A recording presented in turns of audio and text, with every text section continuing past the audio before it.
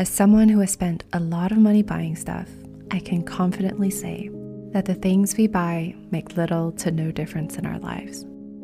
For example, this sweater is no different than the 5 other sweaters in my closet. Having a 10-step skincare routine didn't make my skin 10 times better. And unsurprisingly, that $500 hairdryer worked more or less the same as my $30 one. Makeup only goes skin deep. Clothes we wear don't change the person that we are. And the things that fill our house don't add long-lasting value to our lives.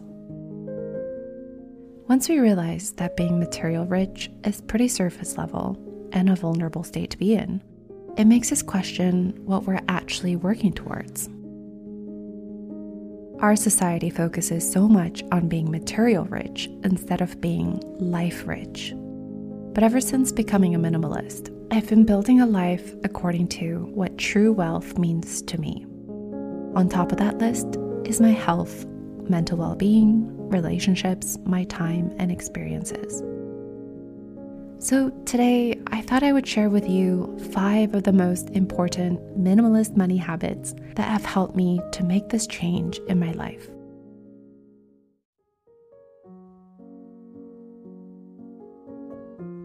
You might have heard of this well-known study on happiness and money.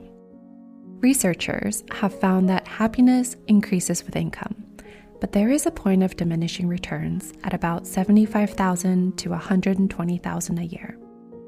I think that the study is outdated, and there were so many details that were not accounted for. But when I read it, it was the first time I started to think about how much I need to earn to live a satisfactory life. A couple of years back, I found out the hard way what my point of diminishing returns was. My husband and I were doing more than okay financially, but I was so excited to earn more that I took every opportunity to do so without considering what I was actually trading for it. That is, my weekend sleep, family gatherings, and time doing things I love. In hindsight, that extra income was not worth it. Being able to work and earn money is a privilege. Having economic goals is great, but there are so many other aspects to life that add to our overall happiness. So knowing how much I need to live a good life has been my ultimate guide to balance out my life. Once I meet that goal, I know that the surplus won't add any more value to my life. Besides, money comes and goes, but there are things in life that we cannot get back. At times, I think we have to embrace lifestyle inflation. In my early 20s, I used to travel on a shoestring budget, staying in overcrowded hostels. But now in my 30s, I prefer to travel a bit differently and stay somewhere nicer with my husband. There is no shame in working hard to afford a better life for ourselves. But with that being said, lifestyle inflation can creep in and spread, and if we're not in control of our finances, it can be a slippery slope. What was once considered a luxury turns into a need, and as a result, we can't save for those bigger purchases that might have a bigger impact on our lives. No matter how much more we earn, my husband and I keep our lifestyle pretty much the same. This has actually given us more room and flexibility to spend towards things outside of our normal budget when we really want to and need to. If I want to go get a massage, go see my parents for their birthday, or pay for a dog groomer when life gets busy. But these expenses are far and few in between that it really doesn't make a big dent in our overall finances, and it feels like a nice treat when they happen. So this is your reminder to go and check your expenses. Know how much you really need and put aside the rest for the bigger goal that you have for yourself. I think this is the best way to be satisfied with your lifestyle while still building the life of your dreams. Investing our money is probably the fastest way to grow our wealth, but I think it's equally as important to invest in our well-being. And by that, I don't mean splurging on self-care stuff because it makes you happy. No judgment at all. But what I'm talking about is buying a stand-up desk if you work from home, going out for lunch on Mondays to have something to look forward to, or signing up for a group membership because you want to belong to a community. Growing our wealth and having a lot of money means nothing if we are not in a good mental state. In my other videos, I emphasize all the free and simple ways that we can achieve this through sleeping enough, exercising, having hobbies, and eating right.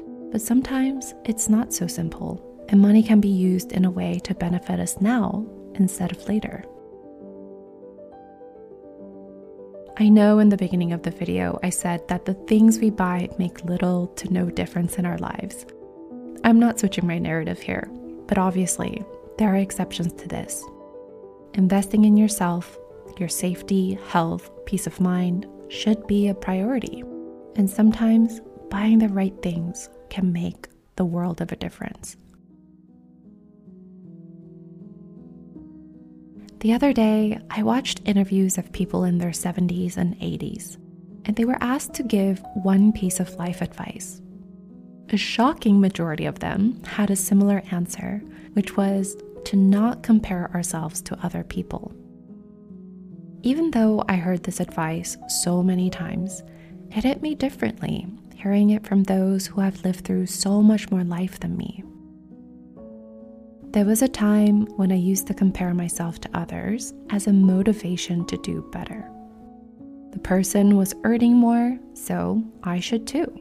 They bought a beautiful home, so that needs to be my goal as well. But I realized that even though the motivation was coming from a good place, I wasn't doing it for me, and I was just working towards someone else's dream. It's difficult to look at our peers or within our inner circle and not compare, especially because other people will do it for us and remind us of what they regard as the norm. But when we take a moment to recognize how incredibly unique everyone is, we realize that comparison will always be a losing game. In my sunset years, I want to look back and know that I did my best to live a life that's authentic to me, that I spent my time doing things that I found meaningful, spent my money the way I wanted, and had a lot of fun while doing it. To me, this is what true wealth looks like.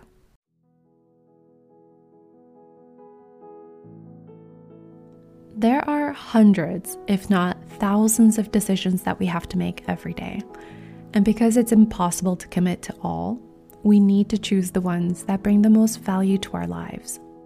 I have been applying this same concept to my finances, and it has made the world of a difference.